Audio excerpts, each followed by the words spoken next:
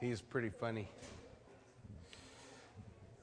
Well, if you guys have your Bibles with you, open up the book of Deuteronomy. And we are going to continue to talk about Moses' last words to the children of Israel. They're just getting ready. Brand new generation has come. Brand new generation headed to the promised land.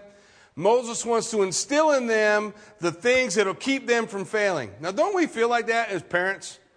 Because most of us, by the time we start having kids, and as our kids begin to grow, we would like to spare them the dumb decisions we made in life. Right?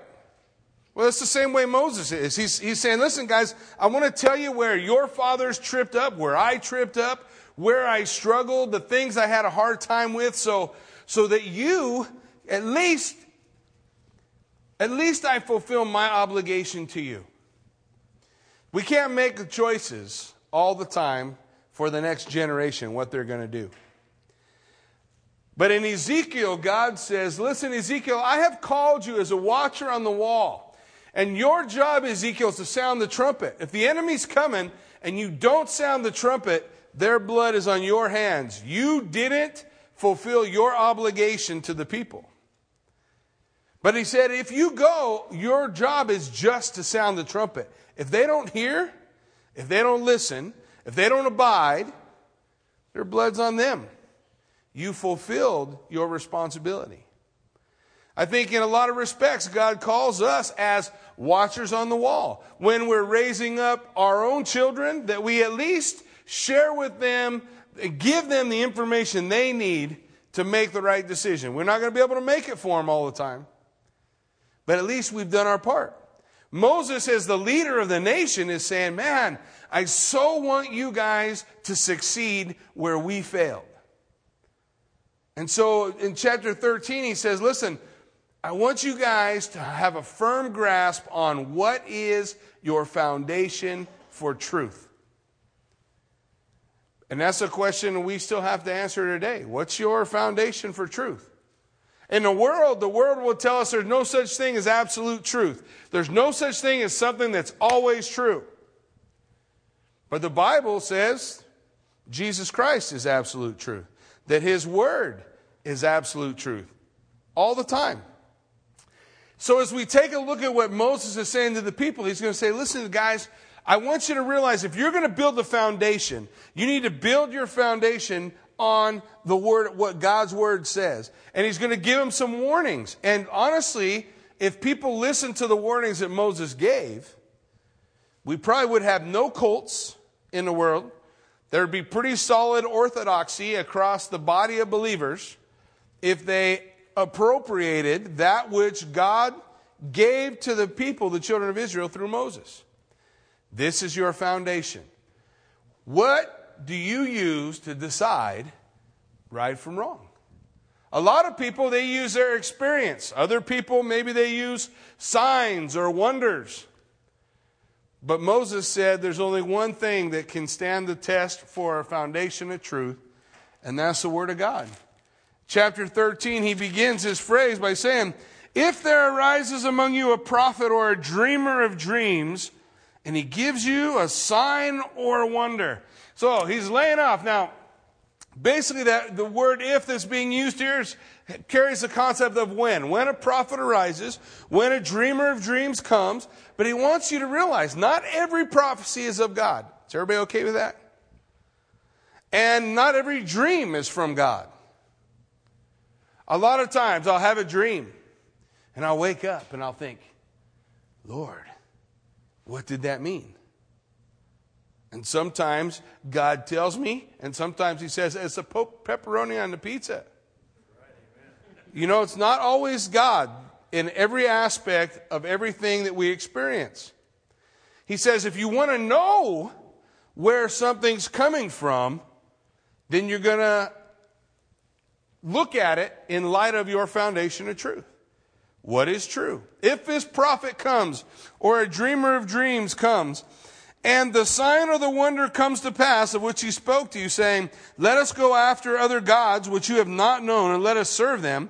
You will not listen to the words of that prophet or the dreamer of dreams, for the Lord your God is testing you to know whether you love the Lord your God with all your heart and with all your soul. He says you're going to test him based on whether or not he's following God's word. God's word is a test. Our experience is not the test. Experience lies. I told my football players, experience will lie to you every time.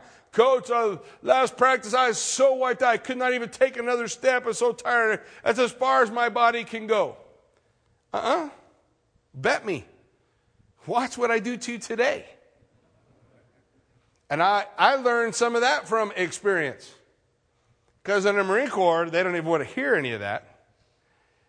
Your body will do double what you think you can do. Oh, I'm sure I'm dying any minute. No, actually, you can go quite a bit further than that. You can go quite a ways beyond what your experience teaches you. But there are some people who their relationship with God is built upon their experience. What I experienced. Listen, what you experience is very important, but it's not your foundation of truth. If what you experience lines up with the Word of God, we're on solid ground.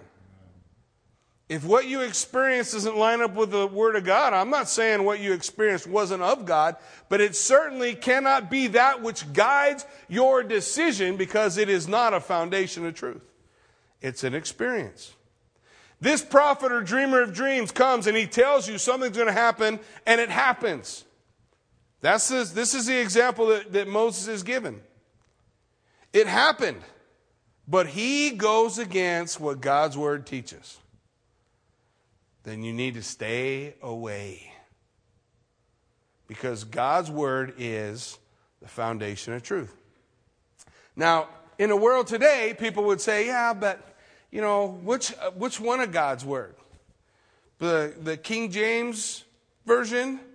Or the NIV, or the NASB, or the NLV, or any other that you can imagine.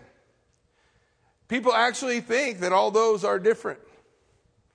Well, they're different language, and some of them take a little more freedom than others, but the bottom line is, it's all the Word of God. It's all based on the same texts that we're pulling that stuff from. It's not different. It's not changed. And then people say, well, what does God's word mean? Listen, this is one of the reasons it's important to study to show yourself approved, a workman of God, rightly dividing the word of truth. Because within the Greek text is transmitted exact thought. So if you do due diligence, you don't have to wonder or lean into, what does this mean to me? How does this make me feel? You can know. You can know. But the Bible also tells us to do the due diligence, right? If I go to someone else all the time to find out, what does this mean? Now I'm having this person's interpretation of what it means, or that person's interpretation. I can know the solid truth if I'm willing to do the work. I can know it. I can know it. I don't have to be fluent and speak Greek. I just have to be willing to do the work, to understand the concepts, to apply those things in my life. We can spend our life, guys, looking for an opportunity to be spoon-fed the truth. But you understand that that's how a nation is deceived, right? When they're spoon-fed the truth. That's how the church in times past, when the church was corrupt, that's how it held the power over the people. You can't know what the Bible says. You can't understand it yourself. The Holy Spirit can't reveal it to you. You got to come to me and I'll tell you what it says. But what does our foundation of truth say about that? That the Holy Spirit will guide us, teach us. That the Holy Spirit will lead us. That the Holy Spirit will show us what's real. We can follow that. We can put our faith and trust, everything we are, we can put into that and allow God to do a perfect work. Listen, He says, if this dreamer of dreams, what's he saying to us is, don't base your foundation of truth on a sign or a wonder. I got a friend of mine, Dennis Zeck. He came by here one time. Dennis can make you think anything happened. He can, do things that boggle your mind. He can do these card tricks where you're pretty sure there's no possible way he can have your card. And then he cuts open an orange and it's in the orange. That's pretty amazing. That's a pretty good trick. And one of the things that he purports, or one of the things that he talks about is, I can use this, and then once I got your attention, once you're thinking that I'm doing something, I can tell you anything, and you just want to buy it. He said, the foundation of truth is the Word of God, period. The foundation of truth is the Word of God, not your experience or how something makes you feel, whether you get a burning in your breast or not, doesn't make any difference. Is what's the Word say? Period. What does the Word say? He says, if this guy does this work and something amazing happens, great. But I want you to realize that those things come into your life and the Lord is saying, do you love me? Now keep that phrase in mind, because it's going to be important in a moment as we take a look at some more sections in Scripture, and that is this. Is it enough for God to tell you to do something? Is that enough? Or do you have to know why? Does it have to make sense? Does it have to fit within your understanding of what's true and what's reality? Or is it enough that God said it? So the Lord said, hey, there will be false. God, why don't you wipe out all those false prophets so nobody's led astray? Because I want to know, you really love me or not? If you really love me, then you're going to know me. If you don't know me, then you're going to stumble, you're going to fall, you're going to falter. You have to have that desire to make God that central figure in your life. Look what he says in verse 4. He's going to put together that total concept of what keeping the law is all about. You will walk after the Lord your God and fear him and keep his commandments and obey his voice, and you will serve him and hold fast to him. Now remember, I told you, I used to read that and get all tripped out. Oh, I'm supposed to keep his commandments. And I have a hard time remembering his commandments. How am I going to keep them? But what is the Lord's commandments? Love me with all your heart. Cling to me. Serve me. Be with him.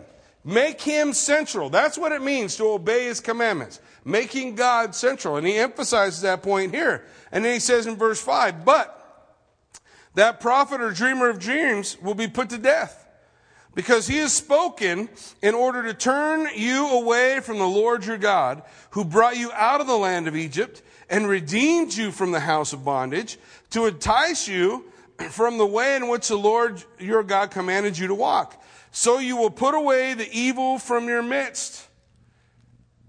You got to cut it out. You got to take it away. If you went to the doctor and the doctor said, we did our physical and we found that you just have a little bit of cancer in you, but we're not really worried about it. We're just going to leave it there. Well, doc, if we leave it there, is it going to grow? Yeah, it's going to grow. How many of you guys be okay with that? Oh, sure. Sounds good. God's word says that we're to cut that stuff out, separate ourselves. God's people were to be separated. Now listen, holiness is speaking of being separated from something to something. You guys with me? From the world, from the kingdom of darkness, to heaven and the kingdom of light. Separated unto him. So if someone is coming and trying to dissuade you from the truth, then you're not to follow him. But listen, guys, there are several cults and isms that base their eternal situation, where they're at, where they're going to be with the Lord, on a prophet known to be false, who has spoken things that didn't come to pass, or spoke things that did come to pass but are pointing away from the Word of God. Those two things keep you out of all trouble. There's no such thing, guys, as another testament. There's no such thing. It's just another way for a man to lead people astray, who was actually pretty well known for doing that. Or to put your faith and trust in a group of people that put out a magazine that at least 10 different times have said when the Lord's going to come back and been wrong, all 10 times. But I'm going to put my eternal soul in their hands and say, I believe everything they say. I'm going to say their interpretation is the correct interpretation. And I'm going to follow them. But the Word of God says, if a prophet or a dreamer of dream rises up and takes you away from the solid foundation of truth in the Word of God, then you're supposed to kill him. We can't do that today. But you can kill him in your life. That means he's not having influence over you, in you, through you. That you're not opening your door to them and hearing what they have to say and pondering all those things, because you should know that this is a person coming from what Deuteronomy chapter 13 says is absolute truth, false prophet, someone trying to lead me astray. The Lord says, if you love me, you'll hear my words. But they're such nice people. Nobody said that they weren't nice. Some of them are great to talk to, and gosh, I would really love to spend eternity with many of them. But they're putting their faith and trust in a false prophet. And that's not okay. Because it leads you down a path, ultimately, of destruction. That's why the Lord said, wipe them out, cut them out. They need to be removed from among you. Now, the nation of Israel, understand this, the nation of Israel, please listen, never did this. What happened to them? You remember the book of Judges? We talked about it. In those days, there was no king in Israel. Who was supposed to be the king? God was supposed to be the king. In those days, there was no king in Israel, and everybody did what? What was right in their own eyes. Really? Is your eyes your foundation of truth? How does that work in our world today? Because today, the world would tell us that everyone needs to define truth for themselves. How's that working? You call the folks in Tucson, see how they feel about one person's truth and how that affects other people's lives. Well, the reality is there's only one truth. There's only one thing upon which you can base everything you're going to do, and that is upon the Word of God. Trusting in the Word of God. Listen. Here's what Moses wants the people to see. Remember, I told you, Moses' final words. He wants to lead this new generation. He wants them to know miracles and signs are never a foundation of truth. Miracles and signs are never a foundation of truth. It never works out. You guys remember Elijah, right? Elijah is a pretty awesome guy of the Lord. God used him in a lot of ways. He was on top of Mount Carmel. I had a chance to go to the top of Mount Carmel. You can see all of the valley of Jezreel open out below you. And there on Mount Carmel, he had a contest with 400 priests of Baal. 400 priests of Baal. He said, we'll build 2 altars and we'll pray. You pray to your God, I'll pray to my God. Whichever one answers by fire from heaven, he's the truth. Seems reasonable, right? So he said, you guys go first. And they built their altar, and all day long they danced and they called and they prayed, and Elijah poked fun at them. He said, maybe he's in the bathroom. You can't reach him right now. Maybe he's busy. Maybe he's sleeping. Finally, Elijah said, okay, it's my turn. You guys go sit down. And he went up, and they dug a trench around that altar, and they poured water on it, and they filled the trench up with water, and the wood was wet, and everything's sopping. And he prays, and fire from heaven comes down, takes the sacrifice, the altar, the water, poof, gone. That's a pretty amazing sign, isn't it? Do you know what happened? Nothing. Nothing. You mean there wasn't a great revival in the land? Nope. Because the bottom line, guys, people don't need a sign. They either believe the truth of the word or they don't. You know what did happen? Elijah killed all those false prophets. And the first person he ran into was Jezebel. And what'd she have to say? By this time tomorrow, I'm going to make sure you're dead. What? Did you not see the fire come down from heaven? Don't you know that that's a true God? I just told you and showed you and proved to you the truth. Did she care? No. Because her truth was her own. That's not truth. That's not truth. We've got to have that foundation of truth in the Word. Okay, that's why we're always going to put a high emphasis on the Word of God. We're going to teach verse by verse, chapter by chapter, through the entire Old Testament. Oh, Jackie, that's so hard. No, it's actually pretty easy. We're going to go through the whole Old Testament. We're going to go through the Old Testament prophets. We're going to go through the whole New Testament. And when we get to the end, guess what we're going to do? We're going to go right back and do it again. If I live long enough, we'll go through the Word 100 times until Jesus Christ comes back or takes me home. That's how we're going to do it. Because if I'm going to make the Word of God a foundation of truth, I need to know it, don't I? I need to know it. That's what he's saying here. Guys, you need to know. You need to understand. You need to trust. Now, look at verse 6, guys. This will be hard. Think about the difficulty in applying this.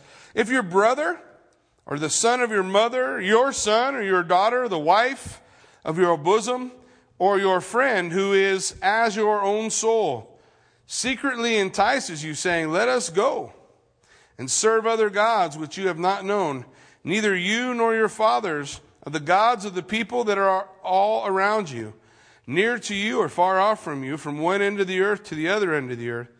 You shall not consent to him or listen to him, nor shall your eye pity him, nor shall you spare him or conceal him. Moses said, listen, guys, sometime in your history, it's going to be your own son who comes to you. It's going to be your own daughter. It's going to be your own family. It's going to be your best friend. And he says, I want you to know that you can't treat that any different. You can't treat that any different. You're supposed to cut off all of those relationships that are going to be a weight or a sin that so easily ensnares us, right? Isn't that what the Word says? Cast aside every weight and the sin that so easily ensnares you. If this is a relationship or something that is going to stop me from moving forward with the Lord, God says, who do you love? Do you love me, or do you love this, whoever this person is? Yeah, well, obviously, Jackie, I love my son. Obviously, I love my wife. Obviously, I love these people. Well, how am I supposed to do this in a practical sense? Do you love God? Then obey Him. Follow God's word. Put your trust in Him. Well, then what do we do? How do we do this? How do we apply what He's saying? You got to let the Word of God rule in your life over your experience or feelings. The Word of God is true. The Word of God is true. Well, listen, the Word of God's going to cover all those special instances, right? For example, the Word of God tells us for a husband and wife not to be unequally yoked together with an unbeliever, right? But the Bible also tells us, which is our foundation of truth, right? If a man and a woman live together, they got married, one of them got saved and the other one's not saved, if he or she will have you and stay with you, what are you supposed to do? Stay with them. That's our foundation of truth, right? So we're going to apply the Word of God in those situations. But Jackie, he's caught up in some other false religion. What's what the Word of God says? That you, by being in His presence, Paul would write, are a sanctifying factor in his life. You are an example of light in his life. You are an example of the truth in his life or her life. And as long as they will have you, you should stay. Because that's the situation you find yourself in. That's what I'm saying. We apply the truth of God's Word to those difficult areas in our life. And then we say, it's not about how I feel about this. It's about what's God's Word say. He says, stay. When I cling to God in that situation, I say to Him, I love you. Because I love you, I'm gonna obey. I'm gonna do what your word says. I believe it. Because when I do what God's word says, I'm showing I believe what God's word says, right? If you don't believe, you won't do. So we want to have that attitude that says, listen, even God's word says, I need to deal with that in the same way. I need to deal with that within my family, and I need to deal with the relationships in my life, a godly principle. Jesus said, I did not come to bring peace, but what? A sword. For the battles that a man will fight will be in his own household. Father against son, mother against daughter, man against brother. All these relationships would be tested by Jesus saying, are you for me or not? If you're for me, then let your colors be clear. When someone looks at you, they shouldn't say, wonder if he's saved. Wonder if he knows the Lord. It should be clear. If it's not clear, and it's not always about perfect performance, it's about, am I clear about who I am? Are the lines clearly drawn in my life? Are there certain things that everybody knows? I'm not going to ask Jackie to go do this because he's going to say no. He's not going to do that because this is where he stands. I know where he stands. Do you know where you stand? And have you made it that clear? And that clarity can be within your family. We're not doing this. We're not doing that. This is where we're going. Come on. I shared last week, my kids never asked me about changing schools or doing something else on Sunday or Wednesday. Long as they've breathed air. They've been at church Sunday morning, Sunday night, and Wednesday night. Except for rare occasions when they had something going on with school or something else. But otherwise, they were there. So, it's just having that thing. Clarity, holding to the truth, the foundation of God's word. Verse 9, look what he says. But you will surely kill him. Man, that's hard. You will surely kill him. Your hand will be the first against him to put him to death, and afterward the hand of all the people. Do you understand what he just said? He said, your hand will be the hand that casts the first stone. That should remind us of something. Doesn't that remind us of a story somewhere in the Bible? When Jesus had a woman caught in the very act of adultery, was there any question about her guilt? None, right? She was guilty. The whole concept of casting the first stone is a concept that says, listen, my testimony is absolutely true. I am testifying by casting the first stone that I am standing on absolute truth, that this is true statement, a true thing that ought to be done. And not only was that person to throw the first stone, but then all the people were to say, we're very clearly standing with the Lord in the area of this false prophet. We're very clearly standing with the Lord. They never did it. And what happened to them? Now today, obviously, guys, I'm not talking about going around and killing all the false prophets. We're not going to get very far that way. What is it that the Word of God, how does the Word of God guide us today? Jesus said, either you are for me or you be clear. Where do I stand?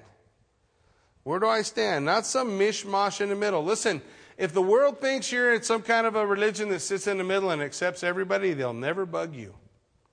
You understand that, right? And if the world doesn't bug you, there's probably a problem. Because Jesus said that the servant is not greater than the master. They hated me, what will they do to you? They'll hate you also. But be of good cheer, for I have what? Overcome. I have overcome the world. Stand with me. It's okay. Stand with me. Stand on the Lord's side. Stand with Him. Stand and say, listen, I certify my allegiance to you. Now, for the nation of Israel, in the context of this scripture, this is how they were to do it. What about in the context of our world today? Is there a way for you and I, for us to stand and declare our allegiance to God in the world today? Now, I know for myself, I was hesitant often to make those kind of stands in my life because I was afraid of offending someone. But I never once considered how that looked to my Heavenly Father, who said, I am not afraid, Jackie, to be called the God of Jackie. I'm not afraid to be called by your name. Are you ashamed to be called by mine? Or will you stand? When the Bible speaks of holiness, it's not this religious attitude that people get, where, oh, I'm so great. No, that's not what it is. Holiness means I've separated myself. And I say, I am here. This is what's okay with God. This is what is His foundation of truth. This is where I live. That's holiness. Has nothing to do with what you wear or how you walk or how many times you pray a day. Has everything to do with, are you separated from the world and to God? Is He central? Is He a big part of your life? Verse 10, it says, and you will stone him with stones until he dies, because he sought to entice you away from the Lord your God, who brought you out of the land of Egypt from the house of bondage. Today, are we willing to remove any influence in our life that would seek to lead us away from relationship with God? Are we willing to make that delineation in our life? Doesn't make us better than anybody else. It's just, are you willing? For them, the Lord has brought it to the point where would you slay your own son who has gone after other gods and seeks to bring you after other gods and says he's speaking for God, lying and trying to entice you to a false god? He says, I want you to cut him off from among the people. He's gone. Now, are we willing to do that in our life? Or are there things we say, the Bible says that all things are I'm free. So I'm going to leave all these things in my life. What did Paul say? What's our foundation of truth? All things are lawful, but not all things what? Edify. Not all things are good. Not all things draw you closer to the Lord. Are you willing to make your colors clear? This is where I stand. This is who I am. This is where and how God is directing me in His Word. In verse 11, he says, so all Israel will hear and fear, and not again do such wickedness as this among you. God says corporal punishment works. Funny, huh? So, if you hear someone in one of the cities which the Lord your God gives you to dwell in, saying, corrupt men have gone out from among you, and entice the inhabitants of the city, saying, let us go and serve other gods, which you have not known. And you will inquire and search out and ask diligently. And if it is indeed true and certain that such an abomination was committed among you, you will surely strike the inhabitants of the city with the edge of the sword, utterly destroy it, all that is in it, its livestock, with the edge of the sword. And you will gather all its plunder in the middle of the street and burn it with fire. The city and all its plunder for the Lord your God. It will be a heap forever and will never be built again. Now, how is it that God looks at these false gods or false prophets or people that try to entice people away? Remember, Jesus had a phrase for folks like this that would teach one of His little ones to sin. You remember what it was? It would be better for them to put a millstone around his neck and be cast into the sea. The Bible in the book of Proverbs tells us there's certain things God hates. This is one of them. One of the things that God hates. People that would lead, teach, or draw other people to sin.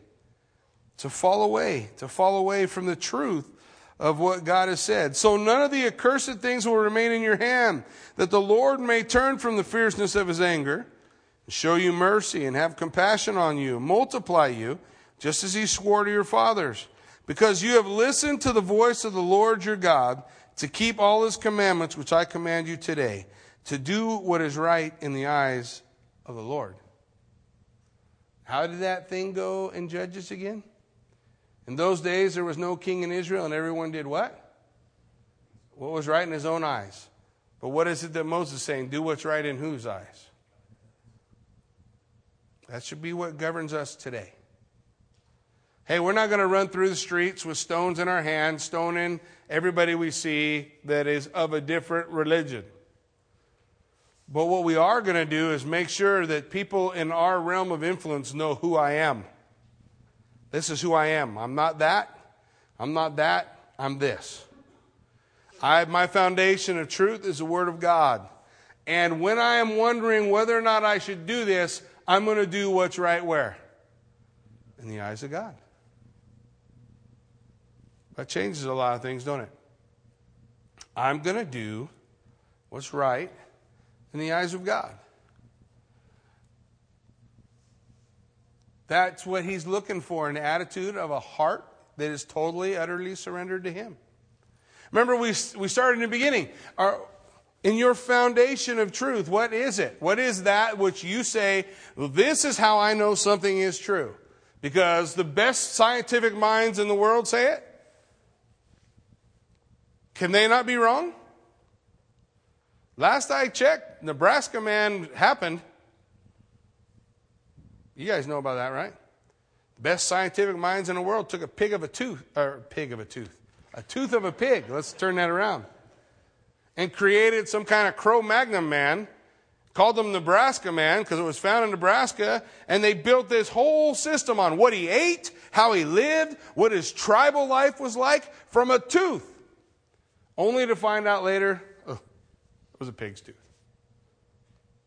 How many times they got to be wrong? According to the Word, they only got to be wrong once.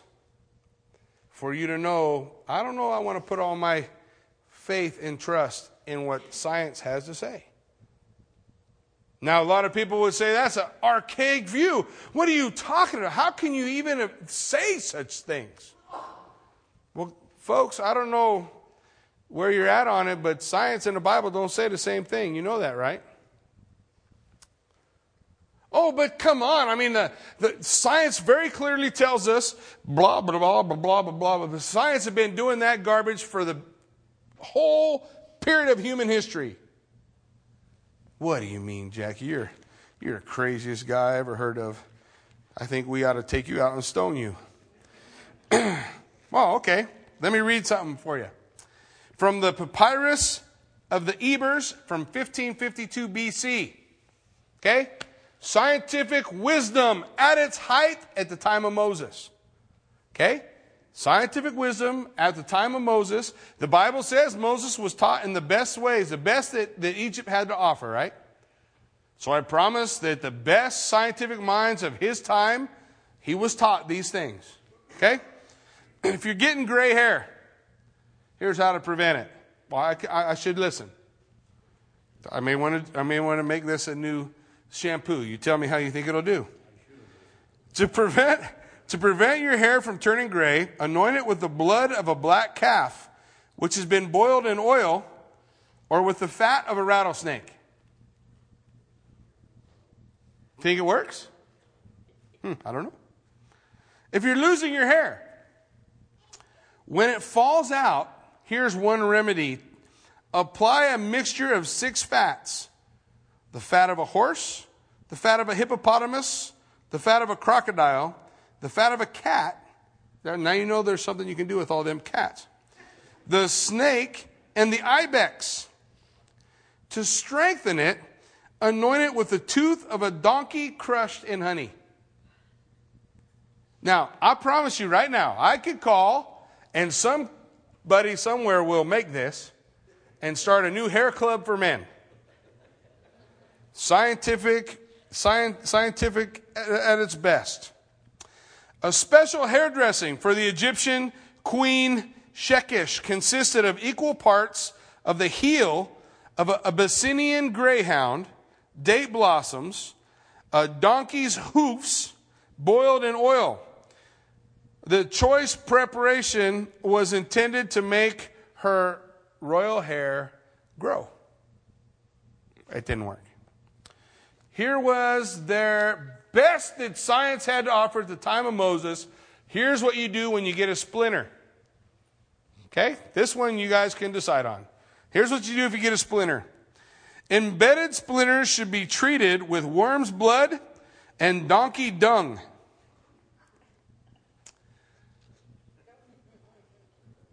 So if you get a splinter, smear worm's blood in it and go find some donkey poo and just rub it all over the splinter.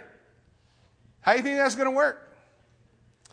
It's interesting because that particular type of dung is loaded with something called tetanus, which is why so many people died of lockjaw after trying to cure a splinter. I think I'll put all my hope, faith, and trust in science. They've never been wrong, right? And a little over 200 years ago, how did we kill George Washington? We sucked all the blood out of him because everybody knows that the disease is in the blood. And if we take it all out, he'll get better. How'd that work out for George? I think I'll put all my faith and trust in science. Because, the best minds, that's what they came up with. Interesting. 2,000 years before that, God's word said life is in the blood. And when we take a look at just the word, the things that God said. Now listen, when God told the children of Israel, these were things God gave to the children of Israel. He didn't give to us. This was the law that he gave to them. And when they followed that law, at the same time that the greatest minds in the world were saying this is medicine, everybody with me? Well, these are some of the things that they found out. The Black Death of the 14th century, that's that Black Plague that was from the fleas on the back of the rats that were running around that nobody was taking care of, because in the cities, their sewage was right there in the middle of the city. But God's word said not to have your sewage in the middle of your city. It was always to be outside of the city. So they practiced that simple law that God gave them. As a result, Jews so universally escaped infection that they were accused of causing it, because that's the only reason for them not to be sick. Cholera, dysentery, typhoid were completely avoided. Then in about 1950s, they discovered that cervical cancer in Jewish women was almost non-existent because of one simple little thing that they did to the guys. Anybody know what it is? Circumcision. Circumcision. Because they were circumcised, there was certain things that they didn't carry and didn't put within their wives, and that kept them from getting cervical cancer. When did God tell them about that? 2,000 years ago, 3,000 years ago actually, time of Abraham, 3,500 years ago. That's when God laid those things out. What about when God told them to circumcise? What day did he tell them to circumcise the children on? 8th day. What happens magically on the 8th day? That's the time when vitamin K is at its highest within the infant, and his blood will coagulate, and he has the highest point of natural pain tolerance that he'll ever have in his entire life on that day. Gee, how'd they figure that out? Well, because God's word is true. True. But God's word says that the Lord created the heavens and the earth, and all this was created in 6 days. That's the dumbest thing I ever heard of. We all know that this rock is 800 billion years old. I haven't met anybody 800 billion years old yet that can tell me they saw that rock. Have you? It's amazing, too, because the incredible circular reasoning that they'll use. How did you date that rock? The geological table. How did you date the geological table? Well, we just figured that that's how old that rock had to be. Really? Do you think I'm crazy? Look it up. But where are you going to put your foundation of truth? Is it going to be God's word? Are you willing to do things that are right in God's eyes? But God never told the children of Israel why they had to be circumcised. It's just a benefit from obeying God's word. God never told them why to circumcise the children on the 8th day. It was just a benefit of obedience. You guys understand what I'm saying? Is it enough that God just lays it out? Is it enough that that's what God's word says? Or do we have to have all the whys? Do we have to know all that ahead of time? Chapter 14, he begins, you are the children of the Lord your God. That's an important statement, by the way. You are the children of Yahweh, literally. You shall not cut yourselves, nor shave the front of your head for the dead. Now, don't let somebody try to tell you what that means. Nobody knows. All we know is that was part of the way that they would worship. There was a cult at the time of Moses, all throughout the Canaanite lands that worshiped the dead. And that was part of what they did. Whatever their hairstyle was, however they cut their face, however they scarred themselves, he says, listen, just don't do it. You are with me. If you're with me, be clear. If you're with them, be clear. Jesus said it another way. I would rather you were hot or cold, just not what? Lukewarm. What's lukewarm? What marks lukewarm? I'm standing in the middle. I don't really want to make a decision either way. I'm just hanging out on the fence. How's that work out? God says, I will vomit you out of my mouth. That's bad. Anybody here want to be vomit? No? So, he says, I would rather you be hot or cold. Decide who you are, where you're going to stand. For you are a holy people to the Lord your God, and the Lord has chosen you to be a people for himself, a special treasure above all the people who are on the face of the earth. Listen, this is an important promise to me. And I'm going to tell you why. This is a promise he made to the nation of Israel. You know the very cool thing? He makes the same promise or very similar promise to the church. How do I know he'll keep it? Because he kept it to them. In Romans 9, 10, and 11, Paul said, God's not finished with the nation of Israel. He is still going to keep his promise. He is still going to set them apart. Even though they've failed, even though they stumble, even though they fall, even though only less than 10% even acknowledge Judaism anymore. He said, I'm still going to fulfill my promise that I made to Abraham, Isaac, and Jacob. I'm still going to do it. He'll still keep that promise for you and I. What is that promise? You're a special treasure. Didn't we talk about that Sunday morning? You are the inheritance of his riches. You are a special treasure to God. And he wants you to know that. Also, that God has a special plan for you. Oh, no, God doesn't have a special plan for me.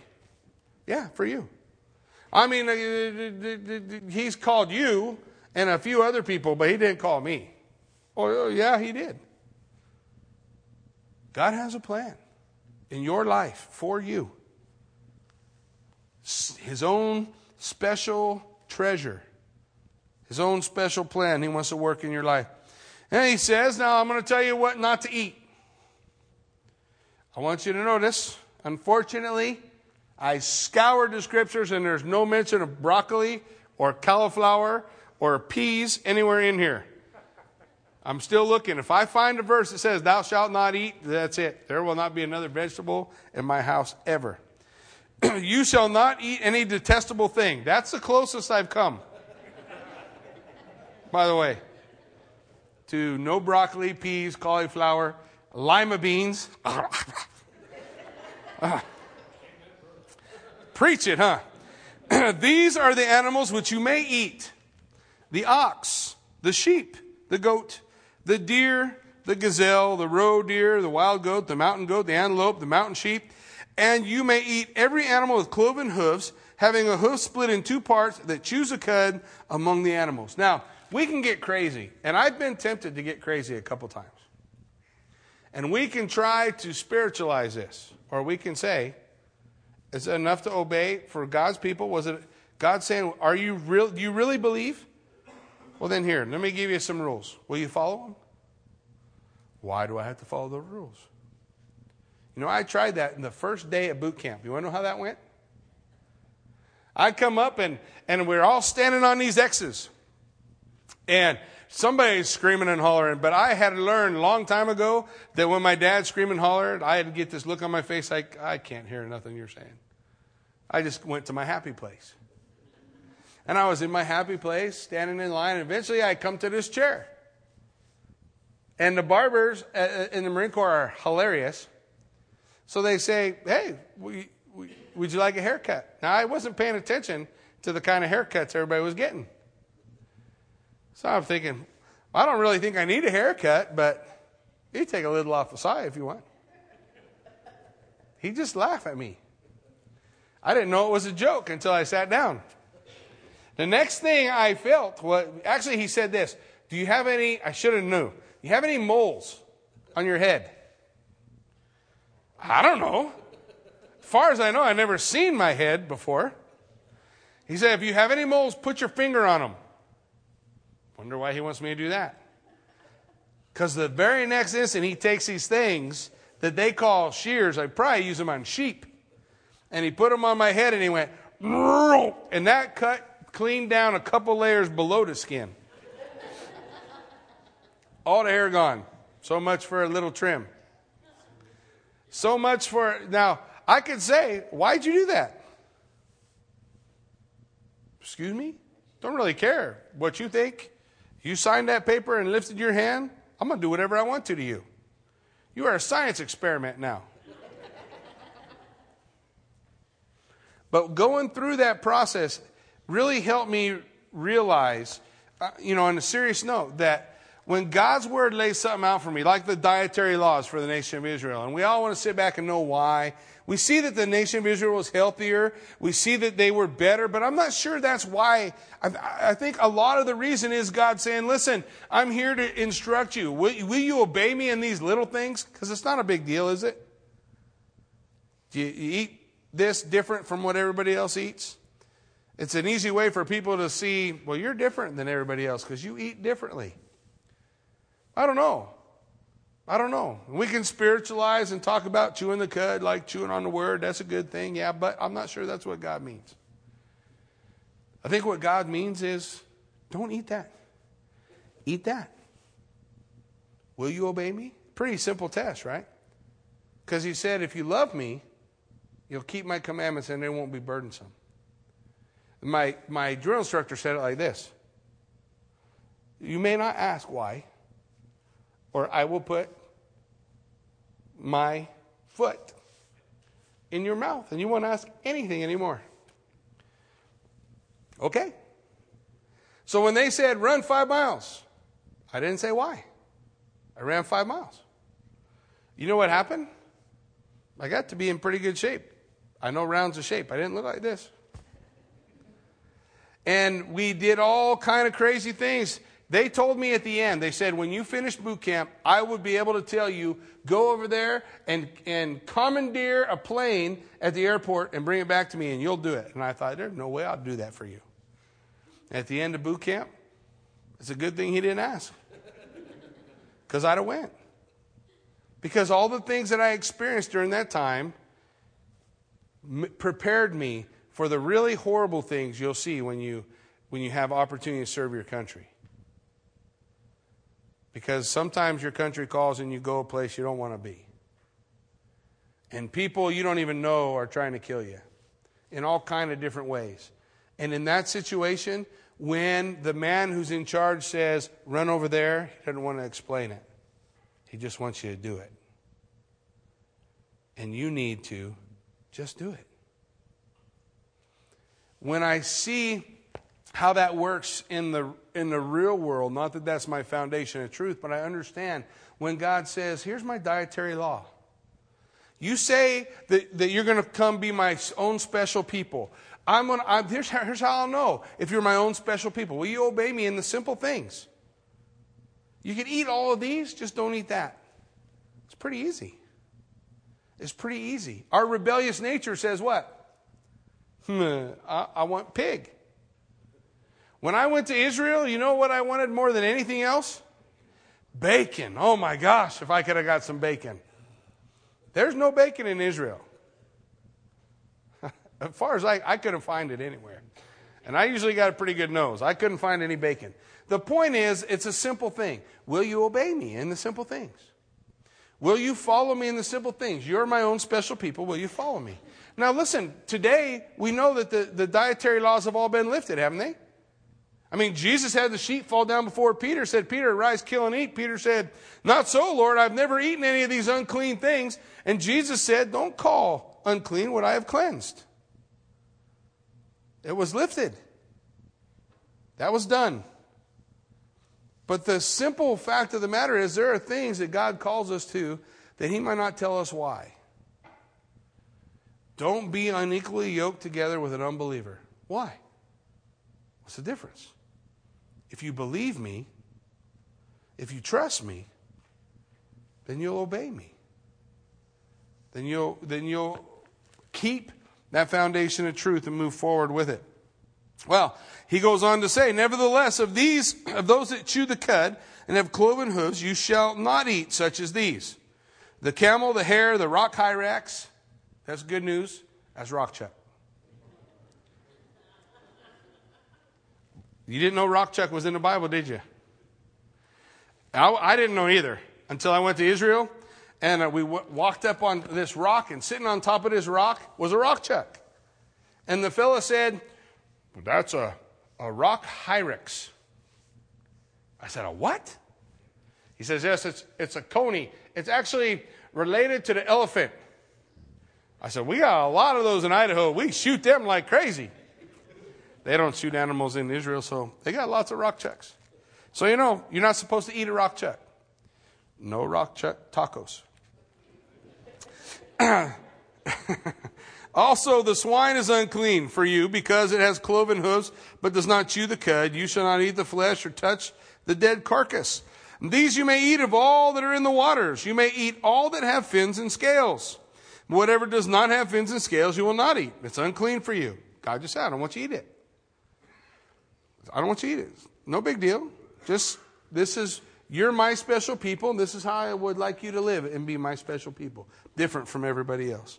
This is what I want you to eat. These birds you may eat, but these you will not eat. The eagle, the vulture, and the buzzard. Anybody got hungry last time they saw a buzzard? Ooh. The other day we were hunting duck, and an eagle flew by. Never once did I think about eating him. The duck, on the other hand, I did think about eating them. These, the red kite, the falcon, the kite, and all their kinds. Every raven, I don't want to eat one of those either. The ostrich, the short-eared owl, the gray, or the seagull, I don't want to eat them either. And the hawk after their kinds. A little owl, screech owl, white owl, jackdaw, carrion vulture, fisher owl, the stork and heron after its kind, and the hoopoe, whatever that is, and the bat. Also, every creeping thing that flies is unclean. They shall not be eaten. You may eat all clean birds. That's anything that wasn't listed as unclean. You shall not eat anything that dies of itself. Okay, you probably thought that didn't need a law, but I have discovered you need lots of laws for things you didn't think you needed laws for. No eating roadkill. If you come across roadkill, you probably shouldn't eat it. It looks fresh. Probably a bad idea. Don't go buy the roadkill recipe book and try it out. It might be not a good thing. Don't eat roadkill. But here's the funny thing. I thought this was hilarious. I don't want you guys to eat it, but you can give it to the alien who's in your land, and he can eat it. Let's get Mikey. Or you can sell it to a foreigner, but you are a holy people. I don't want you to eat it. And you shall not boil a young goat in its mother's milk. That's where the whole kosher thing came from. The idea, no milk products with meat products. I'm not sure that's what was meant, but that's how they took things, to that extreme. We have a way of doing that. What's God simply saying? I want you to be different from all the other people in the land of Canaan. Okay? Get it in your mind. All the other people, they ate whatever they wanted to eat. They did whatever they wanted to do. Everything was the same. And God says, I don't want you to be just like everybody else. I want you to be different. I want them to see you and say, why do they not eat this? And then come ask you, why don't you eat this? And you can say, wow, the Lord our God, He's laid out these things for us.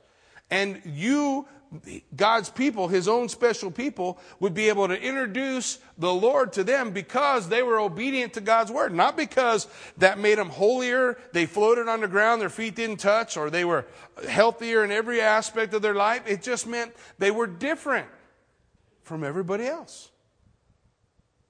They didn't look like everybody else. And the people outside would ask, why? That's how they became a light to the Gentiles. What happened was they got so full of spiritual pride that they did all these things that God laid out that they said, oh, we're good, you're bad. Does that say that anywhere in here? He says, listen, if you're going to be my people, be different. We do the same thing in the church. There are things within the church that we maybe we cut out of our lives. Maybe you cut out drinking or smoking, or maybe you cut out gambling. And I'm not saying that you have to do all those things. I'm just saying maybe you did. Maybe the Spirit of God spoke to your heart. You cut those things out of your life. For you, that was a weight, and you're living your life differently. But if you start saying, I'm better than that person over there who does all those things. I'm better than that guy that I see laying in the gutter totally drunk. I'm better than him. No, I'm not. I ain't no better than him. I'm a sinner saved by grace. And he needs to know the grace of God. And I'm willing to tell him the difference between him and I because I don't see myself as elevated above him. But the nation of Israel began to elevate themselves above all the people, and they thought everybody else was wood for the fires of hell, and we're good. And that's not the case. Remember we said spiritual pride, it's sneaky how it comes in. It's sneaky, that legalism. It's sneaky. Because at first I'm just doing these things so that I can be very clear in my stance with the Lord. But as soon as I look at my brother who doesn't do them and I say, what's wrong with you? You're not as holy as me. What? Last time I checked, how many of you guys can touch the stars? Yeah, me neither. Oh, guess we all fall short. We all fall short. We want to understand it's for an opportunity to reach out to someone, not for an opportunity to exalt me by what I do or what I don't do. That's what the foundation of truth tells us. That's the lesson we learned from the nation of Israel, laid out for us in the book of Deuteronomy. He tells us more. You shall truly tithe in all the increase of your grain that the field produces year by year. And you will eat before the Lord your God in a place where he chooses to make his name abide, the tithe of your grain and your new wine, your oil, the firstborn of your herds, your flocks, that you may learn to fear the Lord your God always. God called the nation of Israel to tithe. Tithe just simply means a tenth. Give a tenth. Give a tenth to God. Why?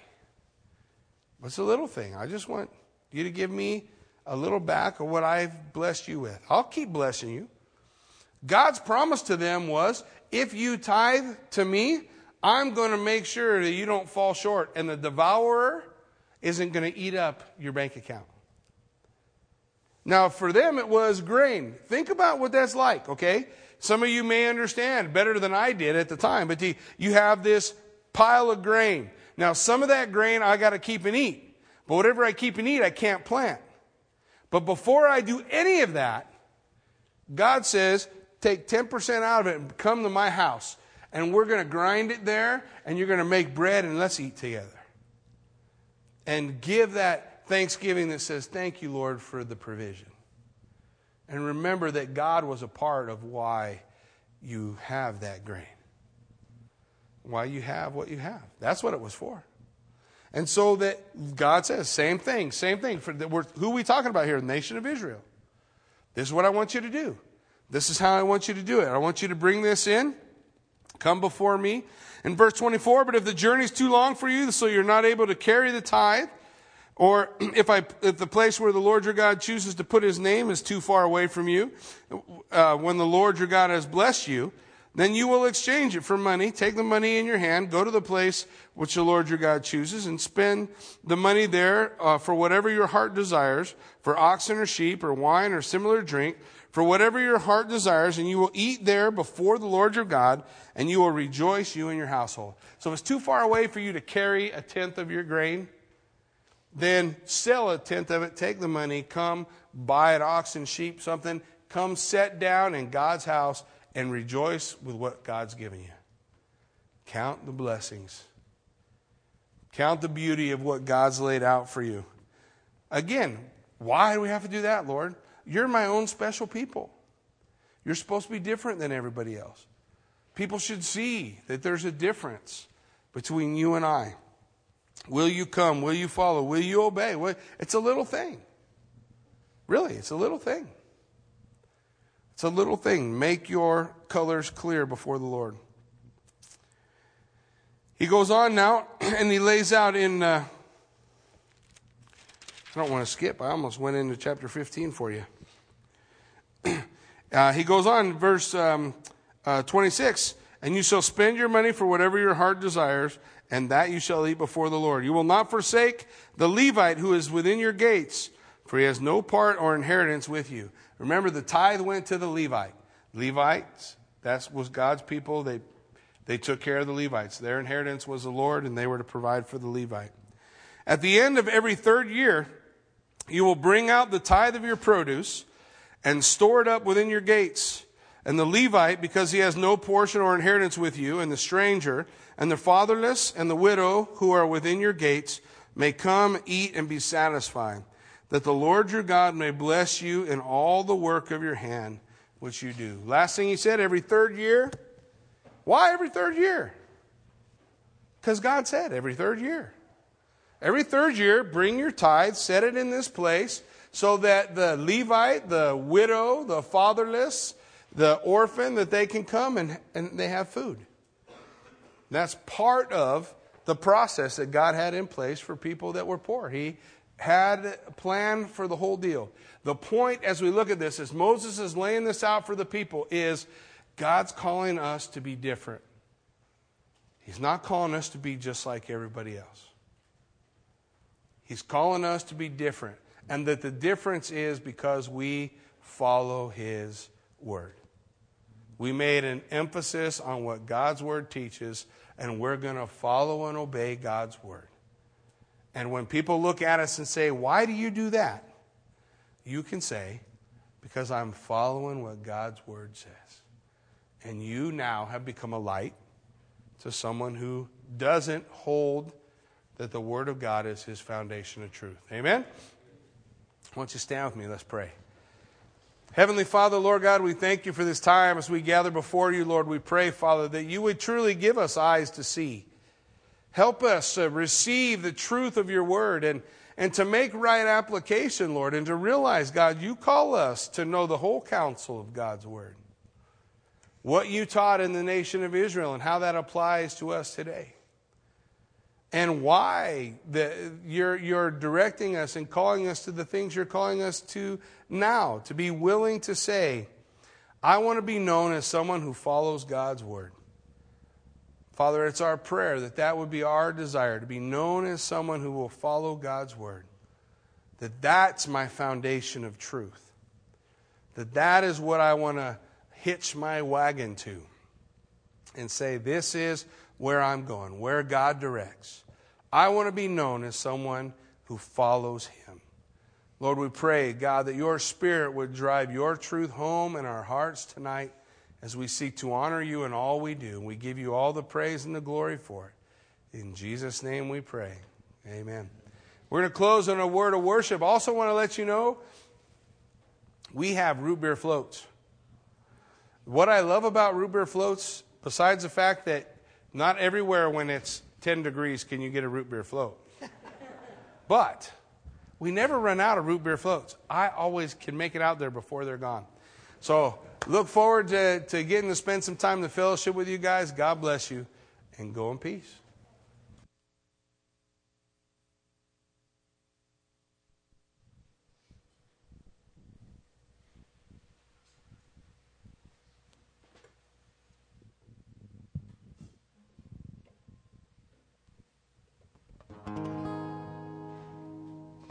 You are throned above the heaven, earth is in all creation.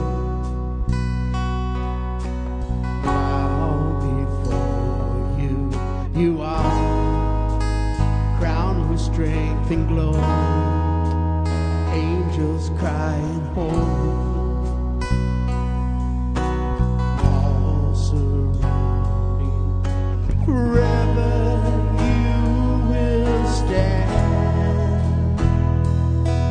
Your kingdom has no end.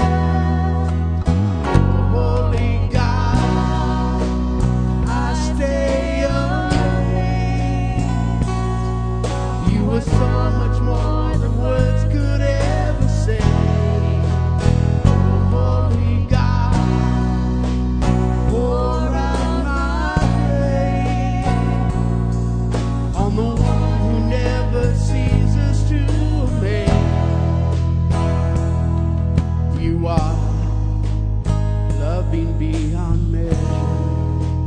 Presence is the treasure. I am seeking. You are all-consuming fire. I am your desire.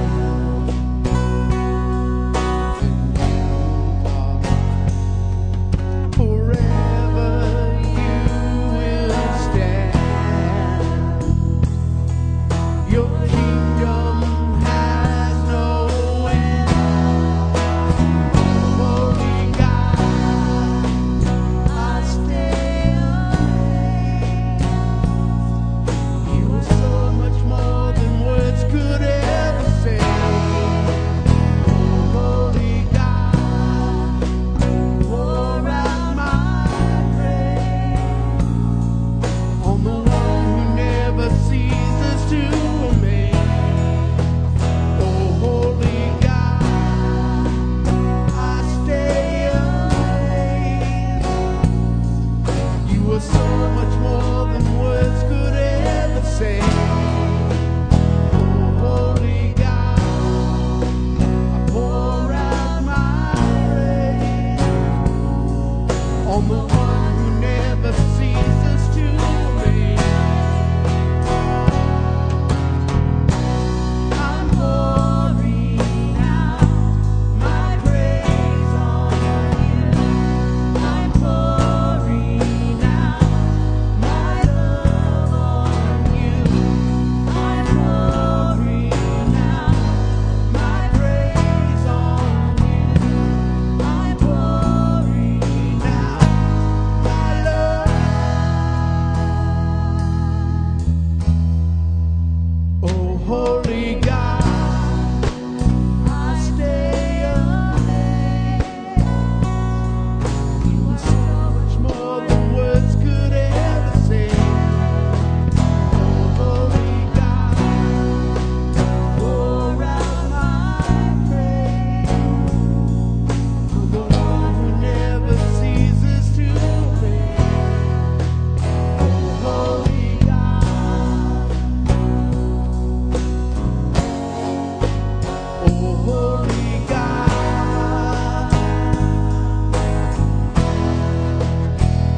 holy God.